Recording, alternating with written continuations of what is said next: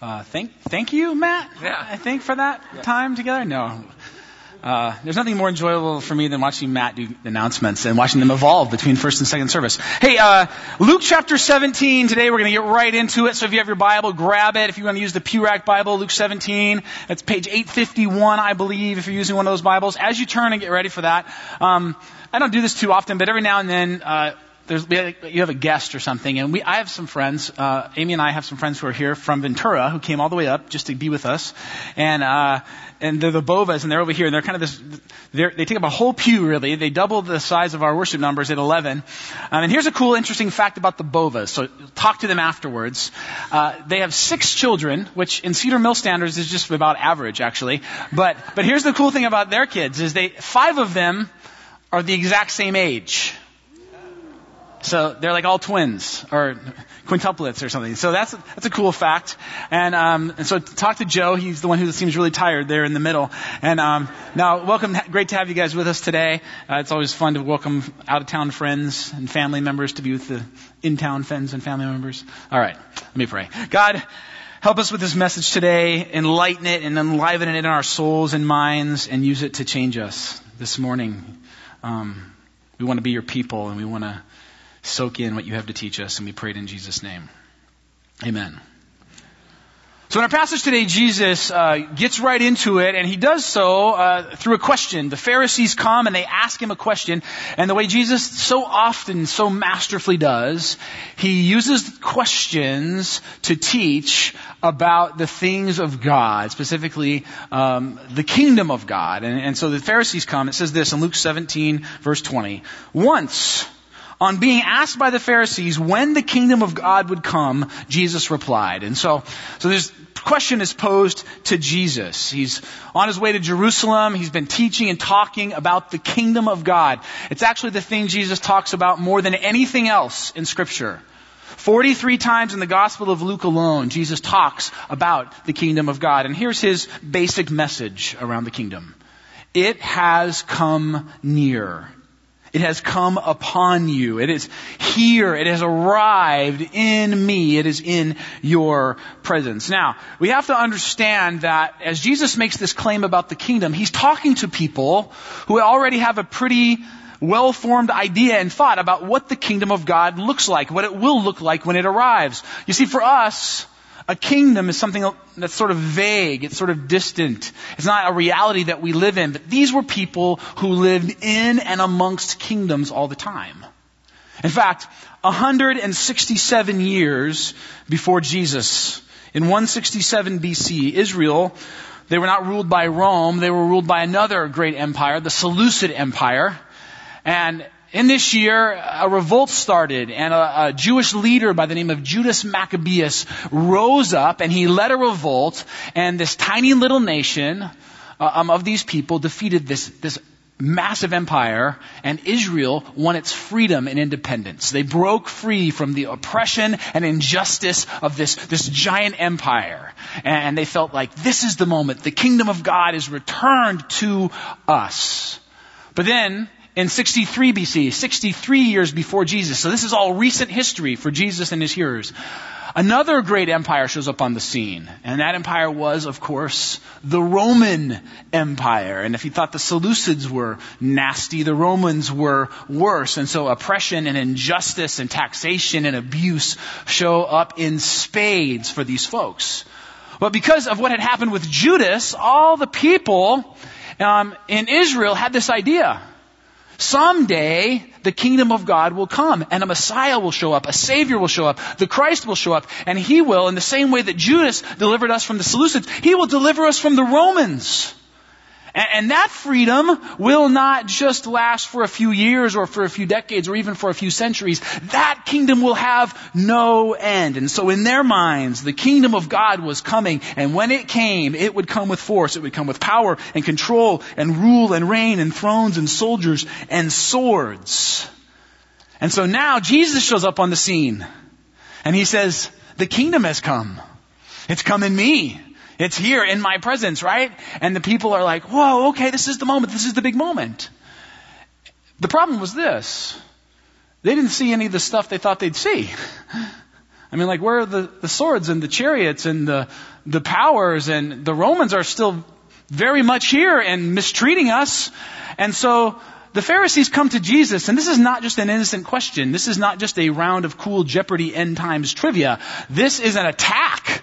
This is an assault. This is the Pharisees trying to make a mockery of Jesus in front of the people in the way that they always did.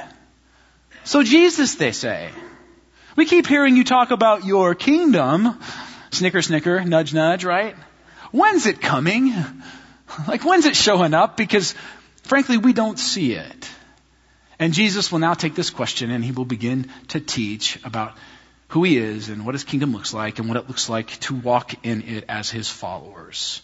Once, on being asked by the Pharisees when the kingdom of God would come, Jesus replied, "The coming of the kingdom of God is not something that can be observed, nor will people say, 'Here it is,' or 'There it is,' because the kingdom of God is in your midst."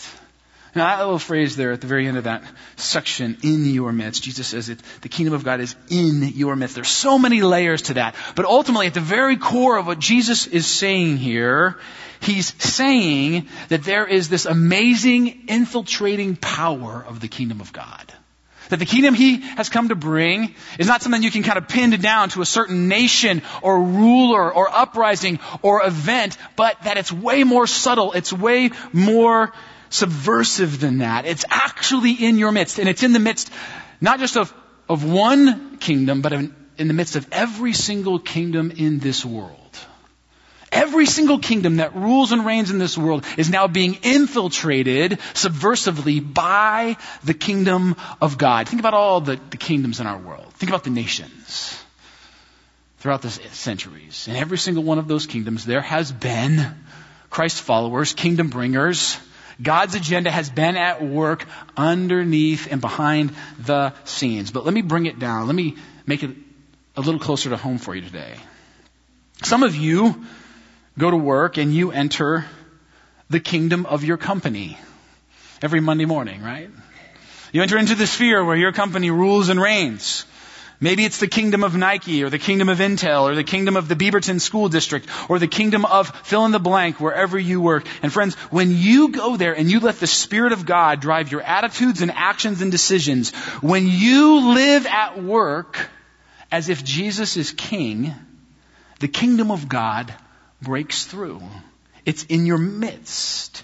And all of a sudden, your workplace has been infiltrated by the kingdom of God. You maybe have not thought about it this way before, but your family is a little kingdom and it's ruled by certain dynamics and forces that you are sometimes aware of and sometimes unaware of.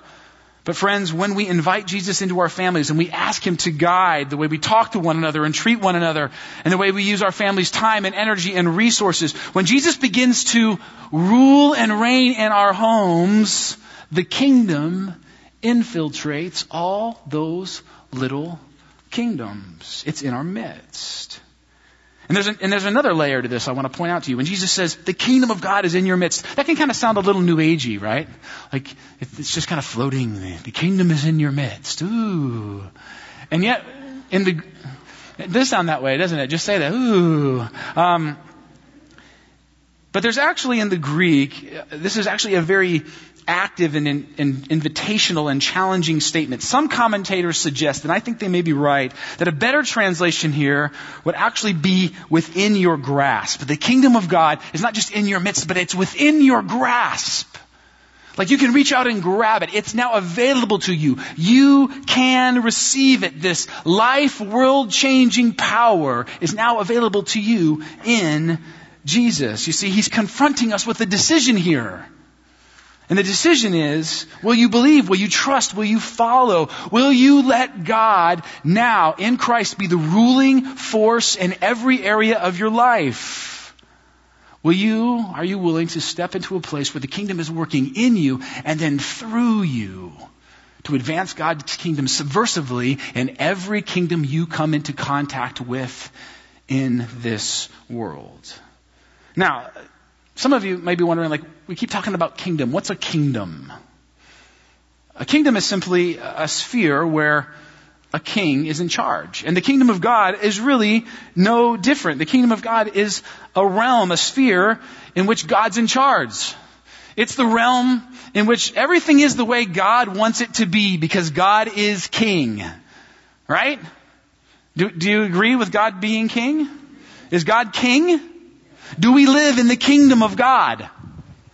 Well, kind of. I mean, where do we live? We live, well, there's a lot of good answers to that question, right? Portland, Oregon, the United States, the world, all of them will do. Do any of those places meet this definition? Everything there is the way God wants it to be. No. So we don't live in the kingdom of God. We do or we don't. Make up your mind, church. We kind of do and kind of don't.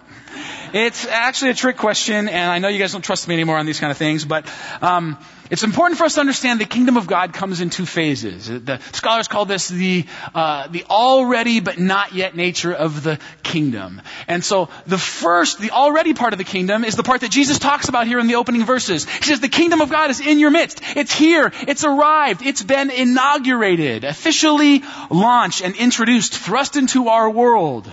The inauguration of the kingdom comes with Jesus, his first coming. Right? He brings it.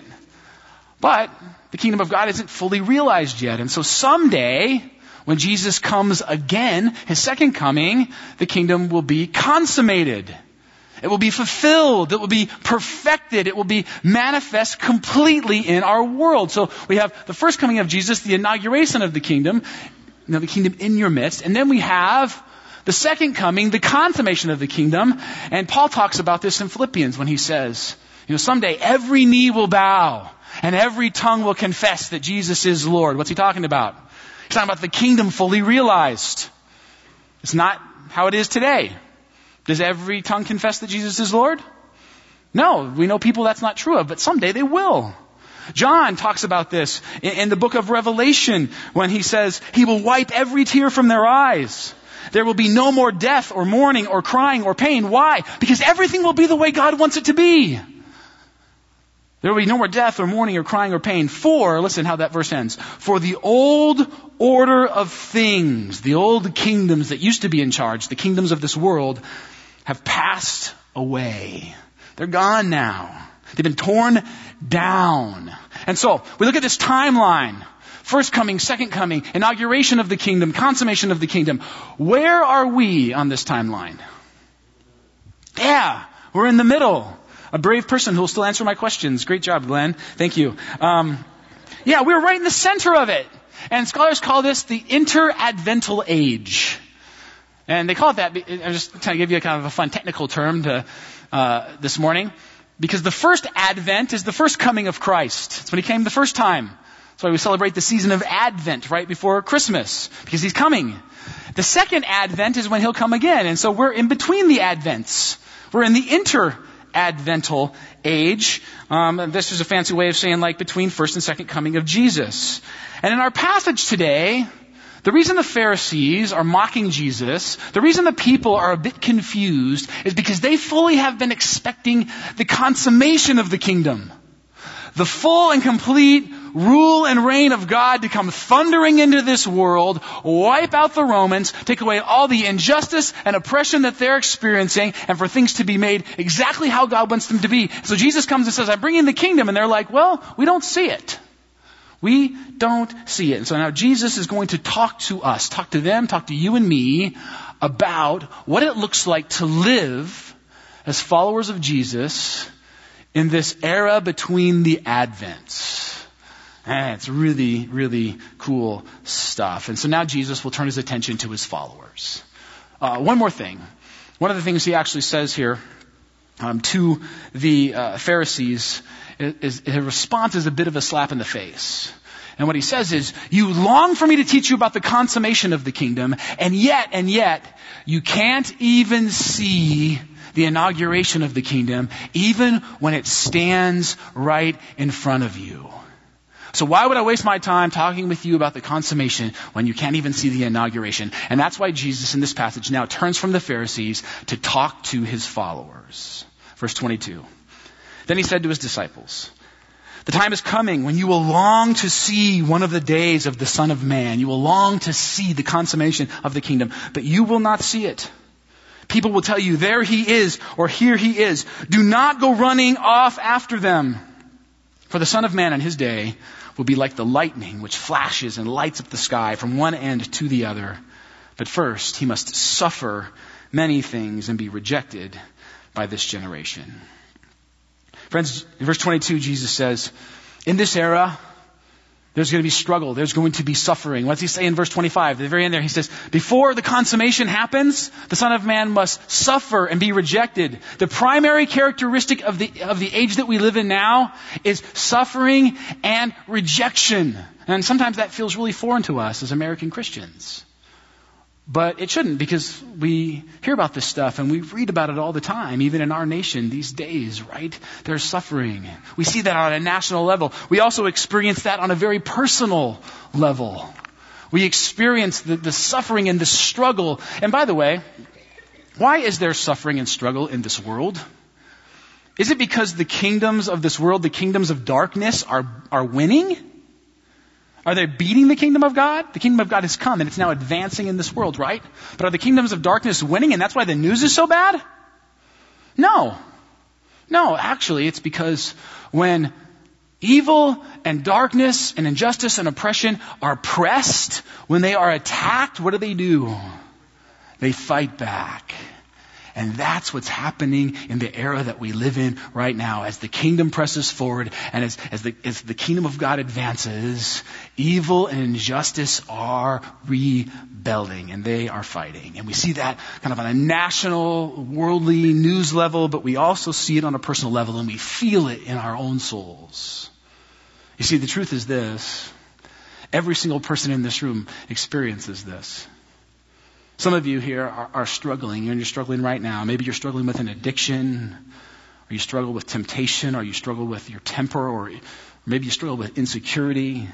Maybe there's an attitude in your life that's out of whack, or a relationship that's gone sideways. You struggle with depression or anxiety. Some in this room are dealing with a health issue that seems to have no end in sight, or the loss of a loved one is plaguing you, someone you lost way too soon. Friends, all of these things cause us to long for the consummation of the kingdom. They cause us to long for the day when God will make things the way he longs for them to be, when he will make them right again, and he will wipe the tears from our eyes, and there'll be no more suffering or pain or injustice or oppression. We long for those things. And Jesus says that is normal. You should expect that in this era, because things are not the way God wants them to be right now. And Jesus says that in this era, in this interadvental era, there's going to be this temptation that you feel to kind of look forward and long for and reach out for and even get fixated on the day when Jesus will return and things will be made right. We see this all the time in people. We see this all the time in Christians. They get really focused on what? The second coming. When Jesus will come back again. And that's how you get all these weird predictions. That's how you get people saying weird stuff like Mikhail Gorbachev's birthmark is a sign of the beast. Right? Do you remember that? Anyone else in here old enough to remember that, or just me? Yeah, you get weird predictions from Christians who get focused on the consummation of the kingdom. And Jesus says no. He says very clearly here, do not go running after all that stuff. Don't get sidetracked by it. Do not let fixation on his second arrival displace your calling to fully embrace a life defined by his first arrival. You see, that's where your focus should be. On the kingdom that's here and now and within your grasp and offered to you today. That's the focus of a follower of Jesus in this era. Why? He says, for the Son of Man in his day will be like the lightning which flashes and lights up the sky from one end to the other. Friends, when it comes to the second coming of Christ, you can't miss it. Like, don't be worried if you're going to miss it. Don't feel like you have to spend a lot of time studying and figuring out when and where and how it's going to happen, friends. Jesus himself says, when it happens, you'll know it happened.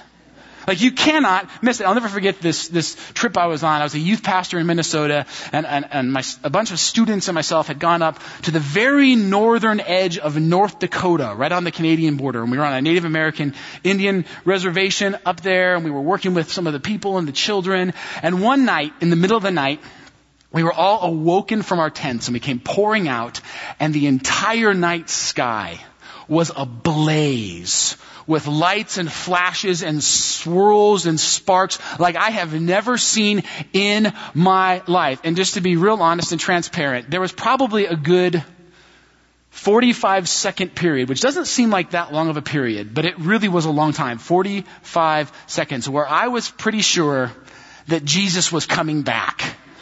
I literally am standing there and I'm thinking, this is it. What else could this be? I was just a physics major. I shouldn't have known any better. But like, this has got to be the... And it was like a glorious moment for me too, because, what better time for Jesus to come back than when you're on a mission trip? Like, we all kind of have this fear that Jesus is going to come back and we're going to be right in the middle of like our worst sin. And here I am on a mission trip leading kids. And it's like, this is awesome, God. Perfect. Take me now, right? As it turns out, it was just the Aurora Borealis, the Northern Lights. And apparently when you're really north, they're not the Northern Lights, they're just the lights. Like, they're all over. Amazing, amazing. But friends, the point was this. You couldn't miss it. I mean, the entire night's sky was ablaze. And that's what Jesus says here. He says, you're not going to miss my return. When I come back, everyone's going to know. So as a follower of mine, don't put your focus and energy into the when and where of my return. You don't need to decode the Bible or unpack every symbol of Revelation in order to catch the second coming of Christ. Here's the truth. Hear this.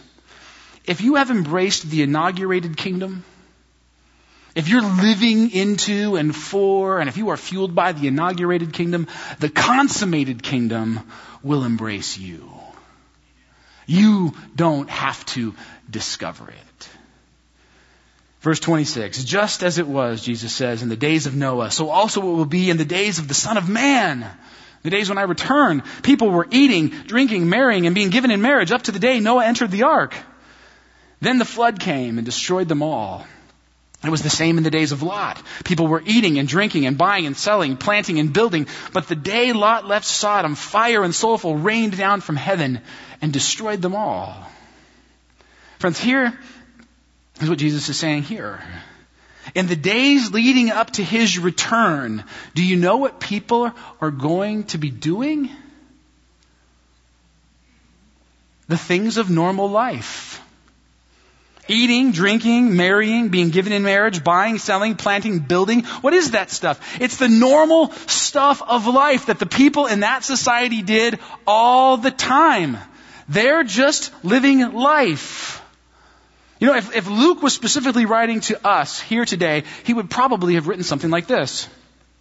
Just as it was in the days of suburban Portland, people were driving and texting and shopping and texting and working and texting and hiking and texting and camping and binge watching shows on Netflix and playing weird internet games like Pokemon Go.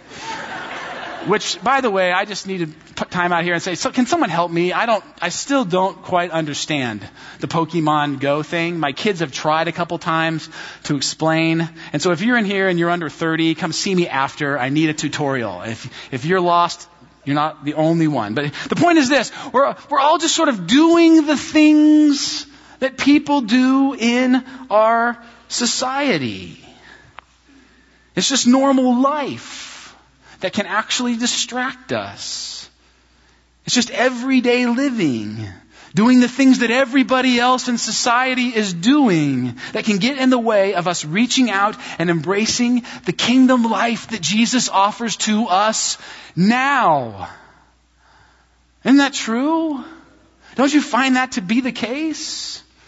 It's not, most of the time it's not major sinful things that are getting in the way of you living for the kingdom. It's just living in society and doing all the things that the people in our society are doing. And we don't necessarily think of them as bad, awful things. But if we stop and pause and thought about God coming down and having a heart-to-heart with us, maybe he'd say, Yeah, you're engaged in all these things that everybody else in society is doing. The way you're spending your time and resources and energy. And it's not necessarily really bad stuff, but it's distracting you. It's leading you away from fully leaning into and embracing the inaugurated, available to you, in your midst, within your grasp kingdom that Jesus has come to offer you right now. We cannot ever just let society define for us how we should live, how we should spend our time and energy. Middle school, high school students, let me just offer this to you, and then I'm going to hope your parents pick up on it, right? This is a sneaky way of talking to your parents through you. But you can grab something from this too. There's such a temptation, I think, to live this way. What are all my friends doing? How are all my friends dressing, talking, acting, spending their time, right? Because that should certainly indicate how I should be able to, or how I should want to live my life. But friends, if we do that in our society, we are going to be led away from the kingdom. We're going to be distracted. I mean, think about the societies of Noah and Lot. We know both of these societies were not good ones, right? It wasn't like these people were just engaged in holy, righteous stuff for God. I mean, God comes and destroys them. They are so bad. They are so evil. They are so far off track. They are involved with so much injustice and oppression and unrighteousness that God says, we just got to like wipe the slate clean here. And yet I can only imagine that if you were a person living in those cultures, living in those places, cities, it would have just seemed normal. Because everyone was doing it. Everyone was living that way. It's just normal. Everybody's doing it. Societal living that generally leads us away and distracts us from embracing the kingdom. Jesus says it this way in Mark chapter 4. Listen to these words. The worries of this life, i.e., the things in this life that get our time and mental attention, the worries of this life, the deceitfulness of wealth, and the desires for other things come in and choke the word, making it unfruitful. They come in and they rob us of the kingdom work God so wants to do in and through us. And now Jesus will take this warning not to be distracted, not to miss out on the inaugurated kingdom available to you today, and he will drive it a layer deeper if you've even thought he could. It will be just like this on the day the Son of Man is revealed. On that day, no one who is on the housetop with possessions inside should go down to get them. Likewise, no one in the field should go back for anything. Remember Lot's wife? Whoever tries to keep their life will lose it, and whoever loses their life will preserve it. I tell you that on that night, 2 people will be in one bed. One will be taken and the other left. 2 women will be grinding grain together. One will be taken and the other left. See, what Jesus talks about here is how entangled we are in the things of this world versus the things of the kingdom. Roofs in the ancient world were kind of like our patios or decks. People spent a lot of time on their roofs. Why? Well, because they lived in Palestine in like the 1st century and they didn't have air conditioning. So you don't want to hang out inside. And so they hung out outside on their roofs. And generally there were 2 staircases down from your roof. One that led outside and one that led back inside into your home. And so what Jesus is saying here is when the kingdom comes, when it's consummated, don't be the kind of person who's like, hold up, God, there's some stuff I really care about inside that I want to grab. Right? Like, don't care about your worldly possessions so much that you're going to put off the kingdom for that stuff. In the same way, workers would go to work in the field, and they were like Oregonians. They dressed in layers. So they had like an inner cloak and an outer cloak. And so in the morning, they'd have the outer cloak on because it was chilly. And then as the day got warmer, they would take it off and lay it by the side of the field. And Jesus again says, when the kingdom comes, when it's consummated, when God comes back and his kingdom is fully offered to you, don't be the kind of person who says, God, hold up, let me grab my coat. Right? And the idea here is, what do you really value? What is your life really about? And maybe the key phrase, the key sentence of the entire passage is this one little short sentence right here. And the commentators and the translators do a good job of highlighting it by putting an exclamation point at the end. Here it is. Remember Lot's wife. It's not a question. It's not like, remember Lot's wife? No, it's like, remember Lot's wife. Say that with me. Remember Lot's wife. Do you guys remember Lot's wife? Do you remember the story? What happens to her? Well, if you don't remember, it's kind of a crazy story. Lot and his crew are living in Sodom, and God comes and he's going to judge this city along with a neighboring town for just all the unrighteousness there. He's going to bring justice. He's going to right the wrongs that have been done, but he's going to deliver Lot and his crew from the city. And so they are delivered from the city, and as they flee, the cities are being destroyed, but they're told this: do not look back. Do not even look back. And I've always kind of felt like Lot's wife gets a raw deal here. It seems like a weird story. Can I be honest? Are pastors allowed to say this stuff? Because if it's me, and I'm fleeing, right? Run! Fire from heaven! I'm running faster than that, probably. And then it's like Armageddon, and the fire's falling from heaven, and there's people screaming and stuff. Wouldn't you be a little tempted to kind of give a little glance back? What does that look like? How's this really going down? And so Lot's wife gives a little glance back, whoa. And then, boom, she gets turned into a pillar of salt. Pastor Matt told me this Sunday, she got assaulted. And I was like, that's a good title for this sermon. Don't get assaulted. But I think we missed the point of the story, because what's really being communicated in this story is what Jesus is trying to communicate as well. Is Lot's wife's look back to the city isn't just out of curiosity or out of fear that maybe the fire's catching up with her. No, it's an indication of where her heart was.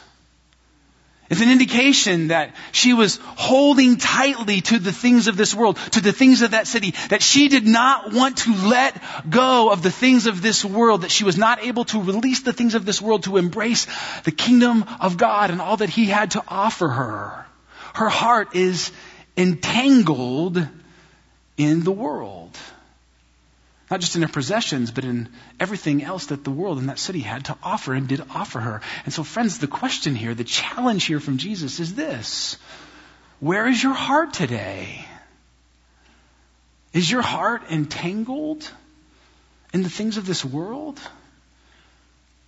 Is that where you find value and meaning and joy and fulfillment and hope in the things of this world? In the stuff that you have, in the accomplishments that you've been able to achieve, in the relationships you've formed, in the reputation that you've sort of forged for yourself?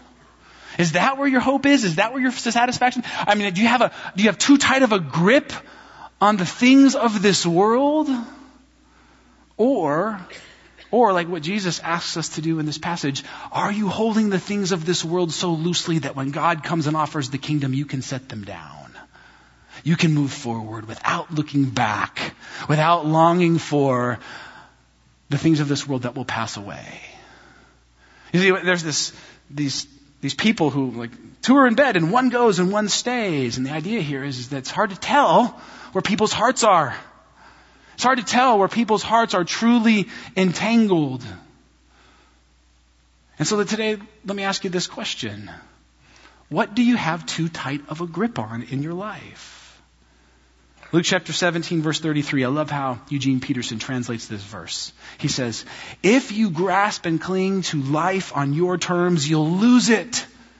But if you let that life go, you'll get life on God's terms. If your life is rooted in and clung to the things of this world, then your life is going to pass away, because everything in this world is going to pass away. But if your life is rooted in, and if you are clinging to the things of God, then your life will go on forever, because God goes on forever. Is there anything that's preventing you from clinging fully to God and the kingdom that he offers and wants to give you this morning? Well, as we finish up this passage, there's kind of this very last verse. And the disciples come back to Jesus after he's talked to them about the kingdom that's available to them now and how to live in this era and what it looks like to be people, followers of Jesus in this era between first coming and second coming, inauguration and consummation. And they come to Jesus and they say, "Where, Lord?" Verse 37 says, the disciples respond, "Where, Lord?" they ask. And Jesus replies, "Where there is a dead body, there the vultures will gather." And that seems like a pretty clear response to me. And so we'll end with that. Father, no, I'm kidding. The elders were actually taunting me this week. What are you going to do with that? And I'll be honest, it's a pretty cryptic statement. Scholars and commentators are all over the map about what this means. No one really fully 100% knows. And so I'm going to offer you what I think is being said here, what I think Jesus is saying, but no, I hold it real loosely. Here's what I think. I think the disciples ask, where, Lord? Like, where do we find the strength to live this way? Where do we find the strength to not be like Lot's wife? Where do we find the courage and the ability to hold loosely to the things of this world? And where do we find the strength to cling with a firm grasp to the things of your kingdom, given the world that we live in? And Jesus says in response, just like the vultures rally around the dead body. See, Jesus is saying to them, the key to being kingdom people in this era is not rallying around or looking to a Messiah that sits on a throne, but around the one who hangs on a cross. See, the key to living as a disciple in this era is to flock to the Messiah, the Savior, the Christ, who actually dies instead of rules. And friends, this is why every single week when we gather, we come to the table to share the Lord's Supper. Because it's the way that we remind ourselves and we declare as a community the place we find our strength, the place we find our hope, the thing that fuels us to live as kingdom people and to hold loosely to the things of this world and to grasp the things of God is not just like effort and ability and giftedness and by trying really hard. No, the thing that fuels us to be inaugurated kingdom Christ followers is actually the death and resurrection of Jesus. That's what fuels us. That's what drives us. That's what enables us to live this way. Where do we find the strength, Lord? We find it at the cross. We find it in the dead body of our Lord. We find it in our risen Savior. And so this morning as we prepare to come to the table, let me ask you to do this. Maybe just be brave enough to be a little awkward and look at your hands. Just at some point, you don't have to do it right now, but just look at your hands. And as you do, just say, God, what in this world am I holding a little too tightly? What am I grasping at and holding to instead of the kingdom that you have come to offer me? And if God lays anything on your heart, then my prayer for you would be this, that you would just hold it up to him and you'd say, Lord, loosen my grip. Loosen my grip on this, that I might cling to you. And then when you're ready, come to the table, receive the elements, the body, the blood of Christ. Remind yourself that he's the source of your power and strength. And whenever you're ready, you can just receive those on your own. And we'll close this morning with some worship. But pray with me as we prepare to come to the table. Father, Jesus, you amaze me.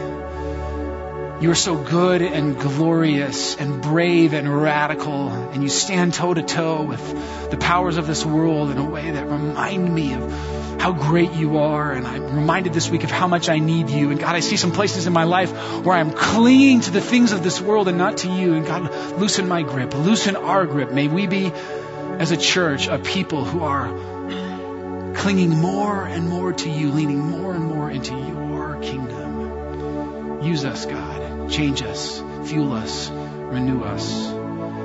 Change the world, Lord, through us, and may it all be for your glory. And we pray it in Christ's name.